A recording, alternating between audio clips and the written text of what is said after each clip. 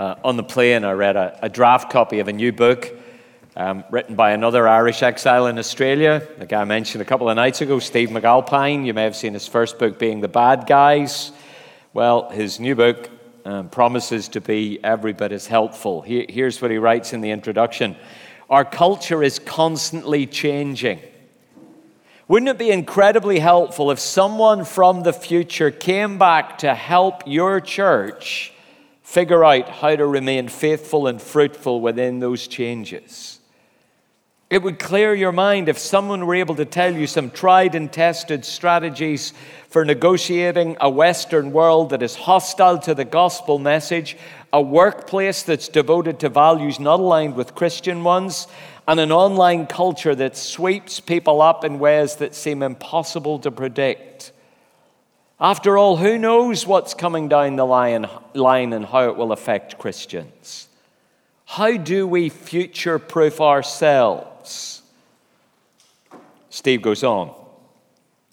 Because of the death, resurrection, ascension, rule, and imminent return of Jesus, the future of the church is assured. Jesus himself made that claim when he stated that the gates of hell wouldn't stand up to the advance of his church. If the worst of the worst cannot stop the inevitable triumph of Jesus and his church, then nothing lesser can. Yet, of course, he adds, that doesn't mean we just sit back and wait. The discipleship task for those who know that the future is assured then is to do the work of future-proofing the church now. We will not get to the future and be able to shore up non-existent foundations. The time to build communities that will be resilient and strong in the face of perhaps hostile governments is now. The time to grow in a gospel hope that renders us non-anxious and open-hearted in a fearful and shriveled age is now. The time to put aside every weight of individual and collective sin in order to be holy and hopeful in a godless and nihilist era is now. Now, just in case you wondered, I did email Steve and thank him for writing the introduction to this talk for me, which I'm not sure is what he had in mind when he sent me the draft of his book. It is a great book, but it does remind us right out of the gate that we are a people of the future, a people whose own future is secure, a people whose existence and life is already a foretaste of a glorious future, a people whose very presence here in the land of Ireland, in this world, is the clear announcement of our God's purposes. We are a people of confident hope in a world where both hope and confidence are increasingly difficult to find. I don't know if it's true in Ireland, but I'm guessing it is. But in Australia, anxiety has become endemic. In 2022, 1 in 5 Australians were suffering from some kind of mental health condition. The CEO of the Australian Psychological Society said, anxiety is sweeping through the country at unprecedented rates across all ages, but especially among children, young people, and women. Anxiety is hanging over us like a pall. And the thing is, no one is quite sure why. Now, of course, we have to be a little careful here. You know, there is some anxiety that all of us face. The natural concerns we all feel for stuff like our health or our kids or the well-being of an aging parent. And there's also the kind of clinical anxiety that Paul has spoken about so movingly, which is a real and horrible thing, and we need to be deeply compassionate from the minority of people who suffer from this. But in the middle, there's also something else at play, a more systemic, kind of something in the water type of anxiety that is everywhere around us. Tim Keller, who went to be with Christ just a few months ago, writes, the modern self is exceptionally fragile. While having the freedom to define and validate oneself is superficially liberating, it's also exhausting. You and you alone must create and sustain your identity. This has contributed to unprecedented levels of depression and anxiety and never satisfied longings for affirmation. See, we live in a world that despite having more reason to feel comfortable, despite having a greater control of our destiny than any other generation on this planet, is somehow more anxious. Which is where we come in. Because the Church of the Lord Jesus Christ should be the most non-anxious organization on the planet. Didn't Jesus say to those in the middle, to those who are drinking in this water of our world just now, therefore I tell you, don't be anxious about your life.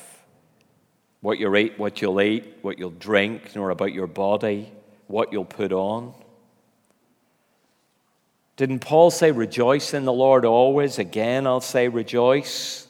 Let your reasonableness be known to everyone. The Lord is at hand. Don't be anxious about anything, but in everything by prayer and supplication with thanksgiving, let your requests be made known to God.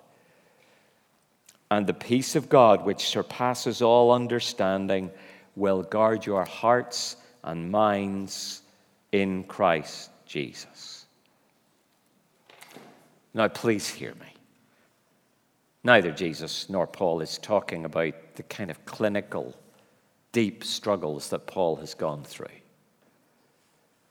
But he is talking about the anxiety that is everywhere in our world.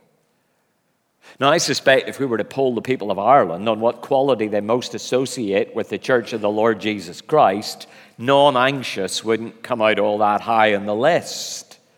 But it should. And the fact that our God dispels and banishes this atmospheric anxiety is so uniquely attractive. We should be the people who don't panic, who don't get angry all the time about the mess of our world, but are the people who are marked by confidence and hope. Because we know how all this ends. We are the people of the future. Now, if there is one book of the Bible which is written for a time such as this, when Christians aren't simply on the outer, but are regarded as backward, dangerous, an evil influence on our world, it's the book of Revelation. But in Revelation 6 and 7, something very unusual happens. You know, it's a bit like in an Indiana Jones movie where someone leans on the wrong rock and mayhem ensues. Except the scary events in Revelation 6 and 7 aren't triggered by someone accidentally leaning in the wrong place. They are triggered by Jesus himself. More specifically, by Jesus' death and resurrection. Now, everywhere else I can think of in the New Testament, Jesus' death and resurrection leads to good stuff happening. We get life and forgiveness and peace and joy and reconciliation. But what happens here? Well, the Apostle John sees that Jesus' resurrection unlocks all kinds of unexpected events, and not all of them are apparently good. See, in chapter 5, John has just watched as the risen Lamb who was slain has cracked open the seals which unlock the next phase of world history. But what happens next is a mixed bag. The victory won by the Lord Jesus Christ doesn't appear to instantly introduce an era in which everything is wonderful for God's people. In fact, the very opposite appears to be the case. Now, that may come as a little bit of a surprise to us, but I don't think it sounded all that odd to the Christians in Asia Minor in the first century to whom this book was first sent. They're coming under immense pressure to compromise, economic pressure, social pressure, the threat of force kind of pressure to join in with everybody else in bowing down to the Roman emperor, who by this stage had decided he was actually God. Life was hard. The world was anti-gospel. But God in his kindness gives them and us this book to enable God's people to live as people of hope, whose confidence is lodged firmly in the future, come what may. In chapter 6, John sees 4 key facts played out in front of his eyes. In the most vivid terms possible, he tells us how the first 6 scrolls in the first 6 seals on the scroll of history are opened by Jesus' death and resurrection. They're not actually all that complicated. The first one shows that Christ is sovereign over every event in history. See, if we're going to get what's going on in these chapters, we do have to pick up right at the start that everything that happens in Revelation 6 and 7 happens not only with Christ's permission, but actually at his command. 4 strange horses, for example, are sent out of their satanic stables by Jesus Christ himself, who commands living creatures to pass on his instructions. This is 6 verse 1. I saw the Lamb open one of the 7 seals, and I heard one of the 4 living creatures say with a voice like thunder, "Come." I looked, and there was a white horse. When he opened the 2nd seal, I heard the 2nd living creature say, "Come." Another horse went out, fiery chestnut one. Verse 5, when he opened the 3rd seal, I heard the 3rd living creature say, "Come." Black horse. When he opened the 4th seal, I heard the voice of the 4th living creature say, "Come." And I looked, and there was a pale horse. See, the 4 living creatures who do the speaking represent all of creation. They've already bowed down before Jesus in the book of Revelation. They are under his control. They do his bidding. And now they command these horses to come out. So whatever they stand for, they are called into action by Jesus when he dies. They're sent out by his command. This is a picture of the absolute sovereignty of Jesus Christ. Now we'll come to the horses and riders in a second, but it's pretty clear they're not the ideal house guests. They bring war and persecution and famine and death. And yet John wants us to get that they are under the control of the Lord Jesus Christ. Jesus retains jurisdiction over everything that happens in this book. That's the bedrock of our hope. That's why we can sleep at night. Being a Christian may be deeply unpopular, but Christ is absolutely in control. You may lose your job for quietly and gently declining to affirm the values of your employer. But Christ is absolutely in control. Your business may go to the wall because you won't sacrifice to the emperor. But Christ is absolutely in control. Your friends may rot in a Roman jail. Any biblical foundation of the laws of your nation may be systematically undermined, but Christ is absolutely in control. Because of that, we don't need to panic. We don't even need to become angry, because our future is still secure. Now, this evening, there's more to say than this, but there is definitely not less. Whatever the government does, whatever society thinks, whatever we're going through, whatever we're struggling with, whatever stupid things we may have done in the past and may do in the future, whatever the state of our hearts, whatever the state of our life, whatever the state of our church, Jesus Christ is absolutely and utterly in control. Do you believe that? You really should, you know. Because it's true. Now, you may be sitting quietly saying, that's all very well, but what on earth is Christ doing if he's still sovereign? And my life, our lives are like this.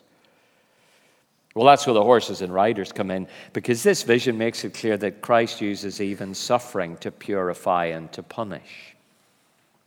What's Jesus doing in our world right now? He's doing exactly what he's been doing since his death and resurrection changed everything. He's doing the same thing that he's been doing since the first seal was broken. He has been using suffering to purify people and to punish people. That's the message of the horsemen. Now, remember, these variously colored horses make their first appearance in Zechariah. Now, just a note on the colors. If you ever read these details of the horses and go, what on earth is a fiery red horse? Has anybody ever seen a pale green horse? Well, if you go back to Zechariah, it's just struggling to translate. These are horse-colored horses, okay? The weird colors are not the point, okay? Just colors are hard to translate from other languages, okay? But the issue with these horses is they do a very specific job. They take the 4 classic covenantal judgments to every part of the earth: war, persecution, famine, death. These occur in passage after passage of the Old Testament: Deuteronomy, Leviticus, Jeremiah, Ezekiel, Hosea, take your pick. After Jesus' death and resurrection, they're unleashed. Everybody suffers. And at one level, it doesn't matter whether we're Christians or not. We all experience the same kind of stuff. Kind of makes sense. When there's a war, Christians die as well as those who aren't Christians. When a famine hits, Christians go hungry too. We share in the suffering of this world. We get sick. We get old. We die too. But that isn't the whole story. As John's already made clear in Revelation, at times Christians are on the sharp end of extra suffering purely because we are Christians. The slaying language of verse 4 is always used of Christians who are killed in John's letters. And it seems that these people are the ones singing in verse 9. And why does that matter? It matters because it helps us to see that the Lord Jesus Christ uses some of the same things to achieve different purposes. Both Christians and non-Christians suffer, but those of us who belong to Christ and at times get that extra portion of specifically Christian suffering, we experience that so that we might be purified. While terrifyingly, those who are not Christians experience suffering as a foretaste of judgment.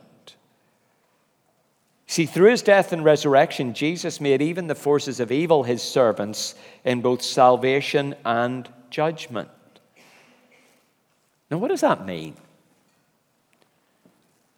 Well, we've already heard that hinted at in our interview this evening.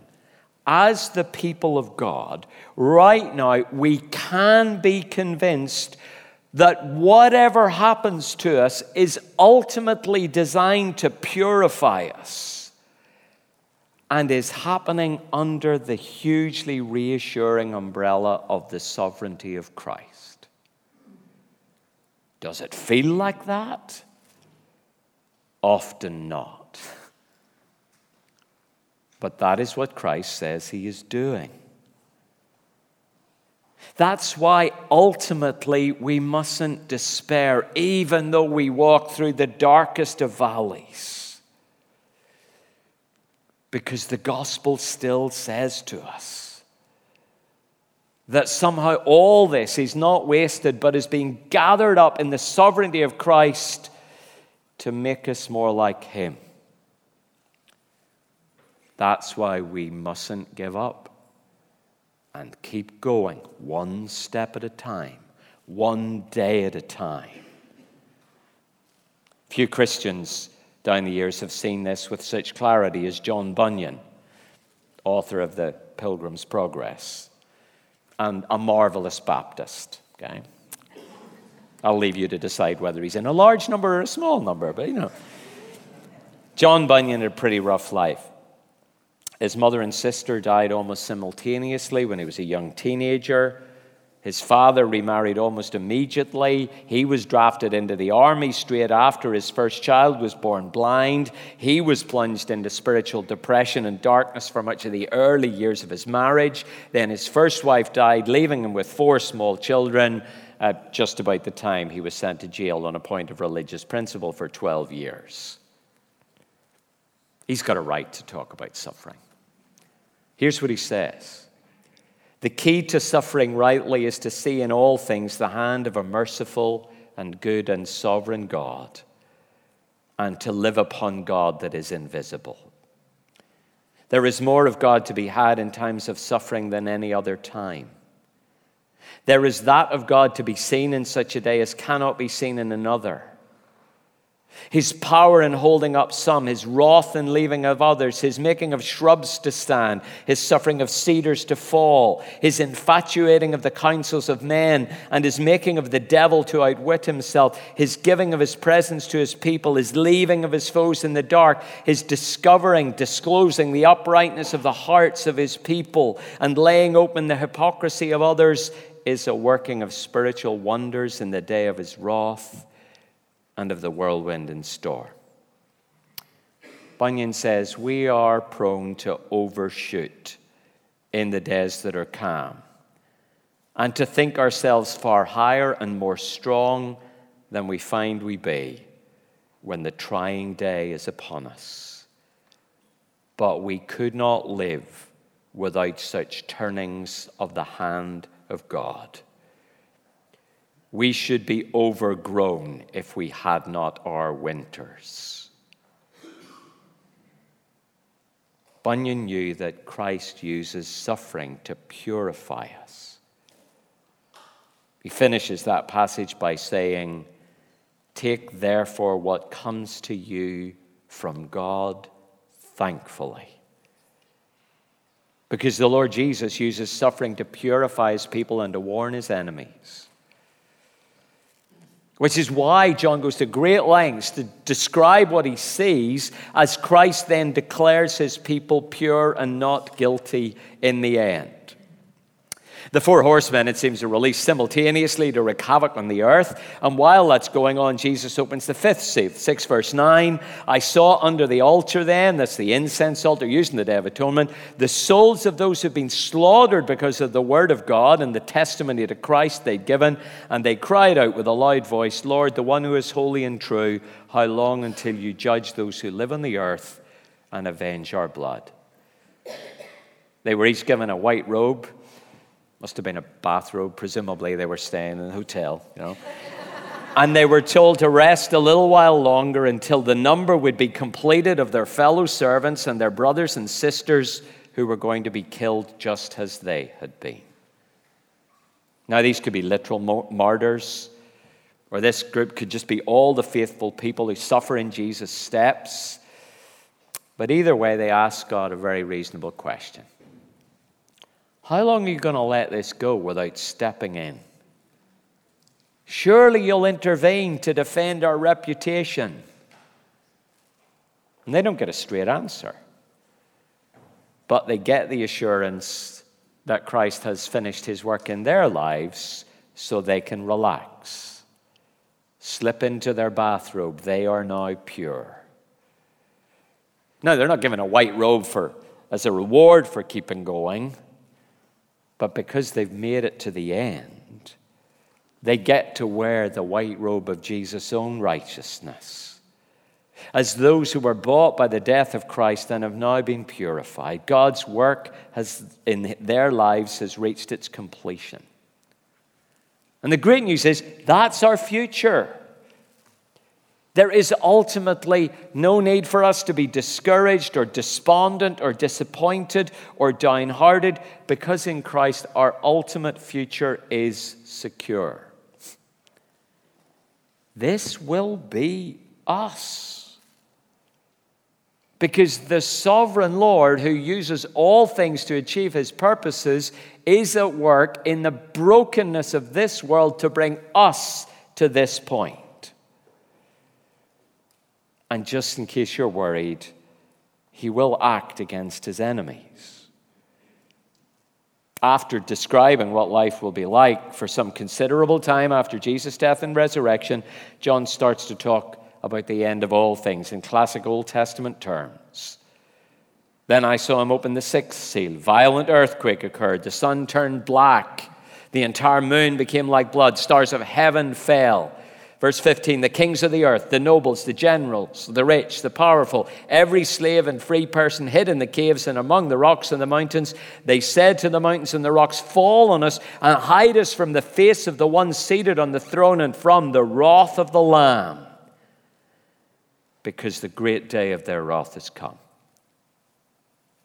And who is able to stand?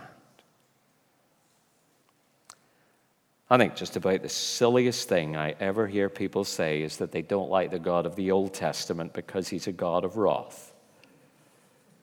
For me, these words are just the most chilling words in the whole Bible.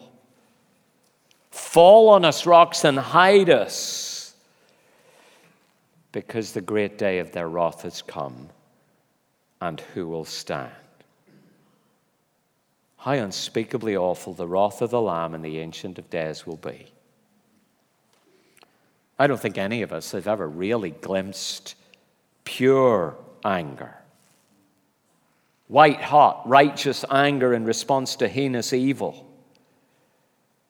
It's hard even to imagine. I'm not even sure that any analogies are really much use in helping us. And yet, one day, this holy wrath will be unleashed against everyone who rebels against the God of all goodness, against those who reject the one who has died for them. One day, Christ will act. See, in this chapter, all of human history is rolled out before our eyes. Jesus' death and resurrection triggers the beginning of the end. But it starts an era where he is absolutely in control, but boy, is life hard and broken and painful. And the risen Christ says to us, take heart, nothing of this will be wasted, because I will sweep it all up to make you like me. Now, at one level, this is not the most attractive part of the Bible. Nor is this the first place I would want to take someone who's not yet a Christian. But we cannot avoid this, or water it down, or attempt to hide it. Because this is the future. The wrath of God poured out in judgment is the darkest backdrop against which the blazing light of chapter 7 shines out, where we glimpse our future selves. For the last piece of the puzzle of these chapters makes it unmissable that we will worship Christ in a new creation forever. It must have been slightly confusing for John, because the next stage of his vision takes him back to the time just before the seals are opened and the horse is set free. After this, I saw 4 angels standing at the 4 corners of the earth, holding back the 4 winds of the earth, so that no wind might blow on earth or sea or against any tree. Then I saw another angel ascending from the rising of the sun with the seal of the living God. And he called out in a loud voice to 4 angels who had been given power to harm earth and sea, saying, hold on, don't harm the earth or the sea or the trees until we've sealed the servants of God on their foreheads. And I heard the number of the seal, 144,000 sealed from every tribe of the sons of Israel. Back in Zechariah 6, where we first meet the 4 apocalyptic horses, they go out to the 4 corners of the earth and 4 winds blow. Here, the earth is restrained, the winds are restrained for a moment. We hit the rewind button to just before all the bad stuff starts to happen, and we see God acting to enable people like us to cope in a world of war, persecution, and famine, and death, and depression, and cancer, and. We see God future-proof the church. We are sealed as the 144,000. 2 big questions. What does it mean to be sealed? Who are the 144,000? Let me just cut straight to the chase and tell you what I think it is. The image of being sealed is taken from Ezekiel 9. Now the glory of the God of Israel had gone up from the cherub on which it rested to the threshold of the house. He called to a man clothed in linen who had a writing case in his waist. And the Lord said to him, pass through the city, through Jerusalem, put a mark on the foreheads of the men who sigh and groan over all the abominations that are committed in it. In the same way that the people who belong to the beast will get a mark on their heads later on the book, here everybody who belongs to Jesus gets one. It's our ultimate protection from losing our faith, from losing our way. It's a mark of authentication, ownership, protection. You're safe. You're sealed. once we bear this mark, which we all get when we trust Jesus, we have a guarantee that no matter what suffering we go through, it can only ultimately do us good, not destroy us. And it's not because we're strong, because we aren't. It's because we're His. This is the theological foundation of the biblical notion of the perseverance of the saints. Real Christians keep going because we are sealed. We bear the name of servants of the living God on our forehead. Our God will not let us go. But it's not just an individual thing. We're sealed as part of the 144,000. Now, in the Old Testament, every time Israel is counted, for good or ill, it's got something to do with fighting. They're on the march. If you want to read Numbers 1, you'll see it there. It makes it clear.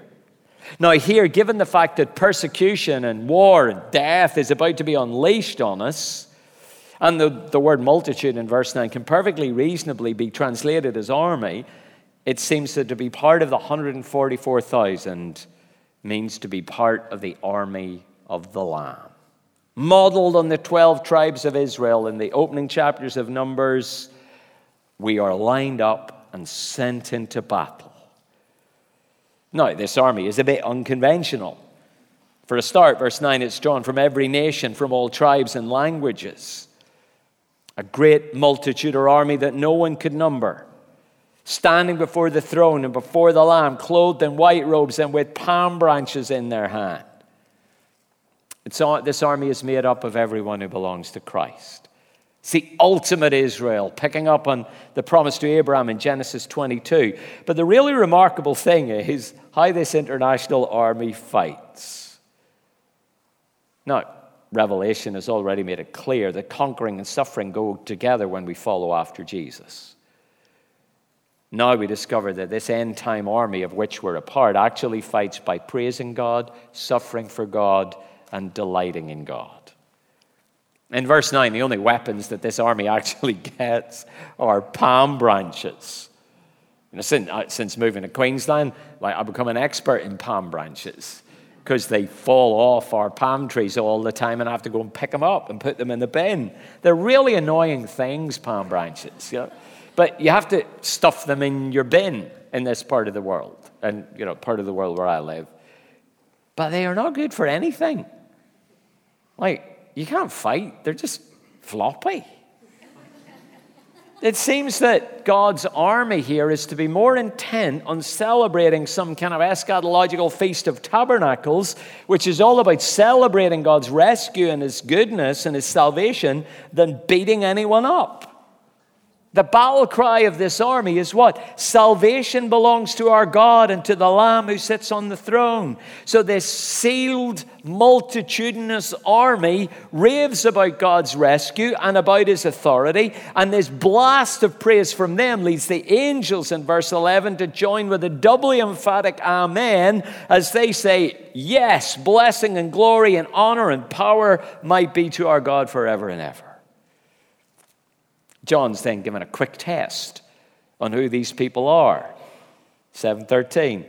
When one of the elders addressed me, saying, who are these clothed in white robes, and from where have they come? And John appears to hedge his bets. Sir, you know.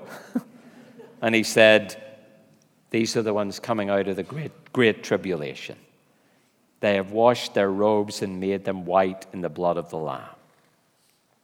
What's the Great Tribulation? Well, according to Daniel 11 and 12, the Great Tribulation is what happens after the Son of Man shows up. It's what happens, as in chapter 6, after Jesus' death and resurrection. It is what we're going through now. And as you'll see in the book of Revelation, it may get worse as time goes on, but it's already kicked off. Who are these people? It's us. Those who've been sealed, who are part of the army of God. What do we get to do? We get to follow Jesus into suffering and out the other side. We get to follow Jesus through compromise and the pressure to fall into idolatry. And as we fight with our very scary palm branches, we get purified along the way. We get to keep going. This is how we fight. We fight by suffering and persevering and praising our King as we go until we reach the point where it is unbroken worship all the way. You know, in Exodus 19, we read these words. When Moses told the words of the people to the Lord said to Moses, "Go to the people, consecrate them today and tomorrow. Let them wash their garments and be ready for the third day. For on the third day Yahweh will come down on Mount Sinai in the sight of all the people, and you shall set limits. Take care not to go up the mountain, touch the edge of it. Whoever touches it shall be put to death. No hand shall touch him, but he shall be stoned or shot. Whether beast or man, he shall not live. When the trumpet sounds a long blast, they shall come up the mountain." So Moses went down from the mountain to the people and consecrated the people, and they washed their garments. People in Revelation 7 are those who've gone through a new exodus, who've been rescued by Jesus' death, who've been introduced to a new covenant, who've lived faithfully for the Lord Jesus and are now in his presence, enjoying him forever. 7:15, therefore they are before the throne of God and serve him day and night in his temple, and he who sits on the throne will shelter them with his presence. They shall hunger no more, neither thirst any more. The sun shall not strike them, nor any scorching heat. For the Lamb in the midst of the throne will be their shepherd. He will guide them to springs of living water, and God will wipe away every tear from their eyes. These promises were all anticipated in the Old Testament. Now we get to enjoy them forever. We get to serve God forever in the ultimate temple. We get to enjoy God forever as those who've been made kings and priests. We get to sing. We get to be satisfied. And we get to taste a little bit of it now. See, one day we will enjoy life forever on the other side of a new and ultimate exodus. And that is our hope. See, the details of this picture may be a little strange, but it's not all that complicated. Christ is utterly sovereign. He will use suffering to purify and punish. One day he will declare us pure and he will crush his enemies. And in the meantime, what do we get to do? We get to sing as we suffer. We get to delight in the middle of pain and brokenness, knowing we've been sealed as we are part of this army who fights in Jesus' footsteps. And we just keep going. Keeping going is a much underrated virtue. One of the lovely things for me is being back among old friends. I think I know Trevor longer than, or Jonathan Ray longer than anyone else in here. I met him when he was a teenager. I think he may have heard just about the first sermon I ever preached. He's been in recovery ever since. But it's just great to see Johnny because he's keeping going. Adam Jones, Dara, a whole bunch of you that I've known for years. Hey, it's such a delight to see you and to see that you're still following Jesus. Because that's ultimately what it's about. Because this is the world that we're called to live in. I once read a book by a journalist who spent much of his time visiting the persecuted church. And in it he describes an encounter with several aging Chinese church leaders. As he got up to leave them, he said, "I'm so thankful I'm not going back to a land where Mao reigns." He says, "I feel guilty about it that I don't have to pay such a price to bring revival to my country." He said to these suffering church leaders, "It's like you've been living through the pages of the book of Revelation." A man called Teacher Cheng licked his lips. The journalist said, "I could see a lecture was coming." He says, "Take this back from us to your church. Everyone is living in the book of Revelation. because we are all part of the persecuted church. Wherever you go on earth, you will be seduced by false prophets or coerced by a beast into worshiping some idol that is not God. The only difference between you and us is that here it happens so brutally that we saw it clearly. Where you live, it happens so subtly you can hardly see it at all. But everyone is living in the book of Revelation.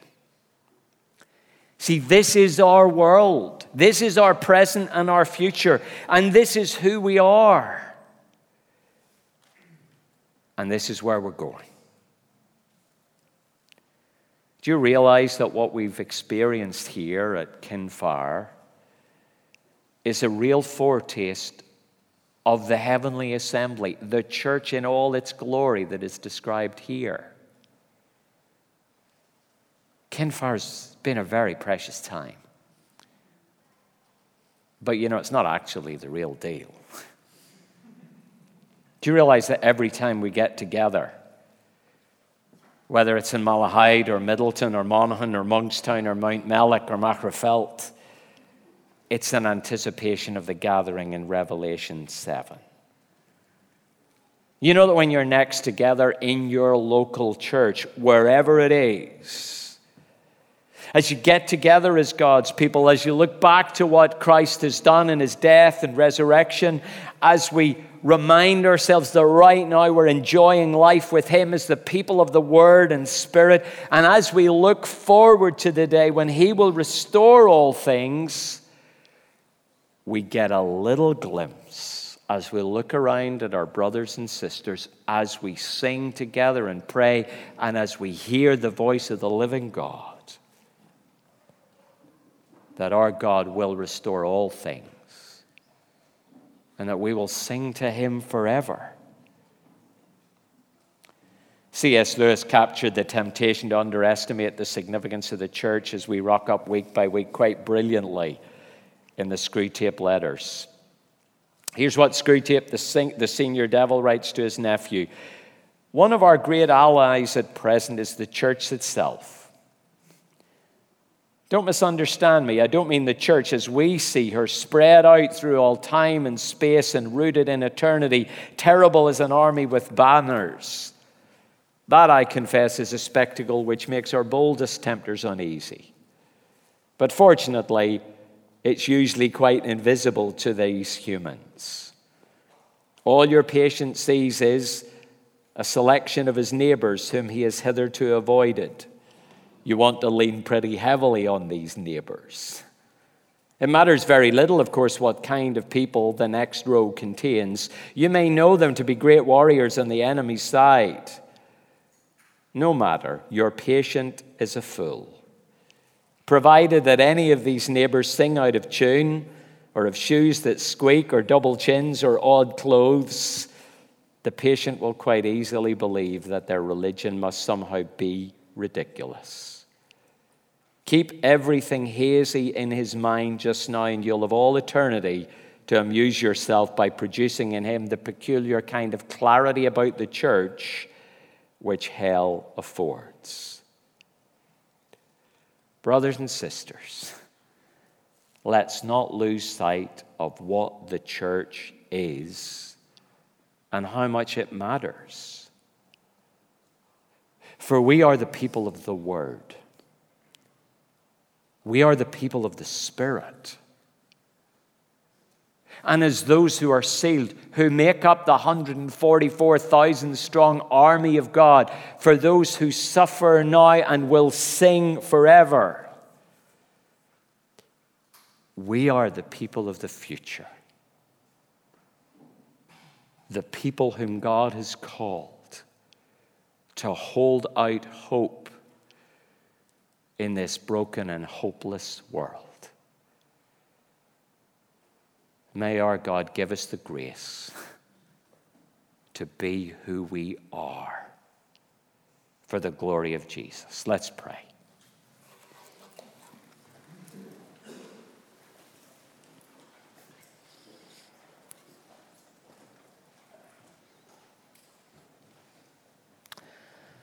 Lord, we ask that this evening by your Spirit working in us, you might give us the faith to believe what you have said to us. That we are these people drawn from every part of this island, people drawn from across this world, people who have been sealed and gathered up into this great army that fights by speaking and living the gospel and loving those in front of us and persevering in our weakness and the strength that you supply.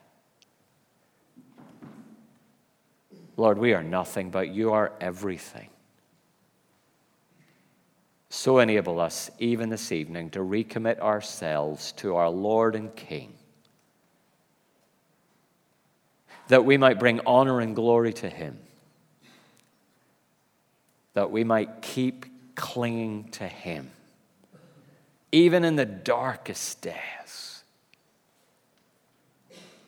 that we might enjoy life with you forever. For we pray this in Jesus' name. Amen.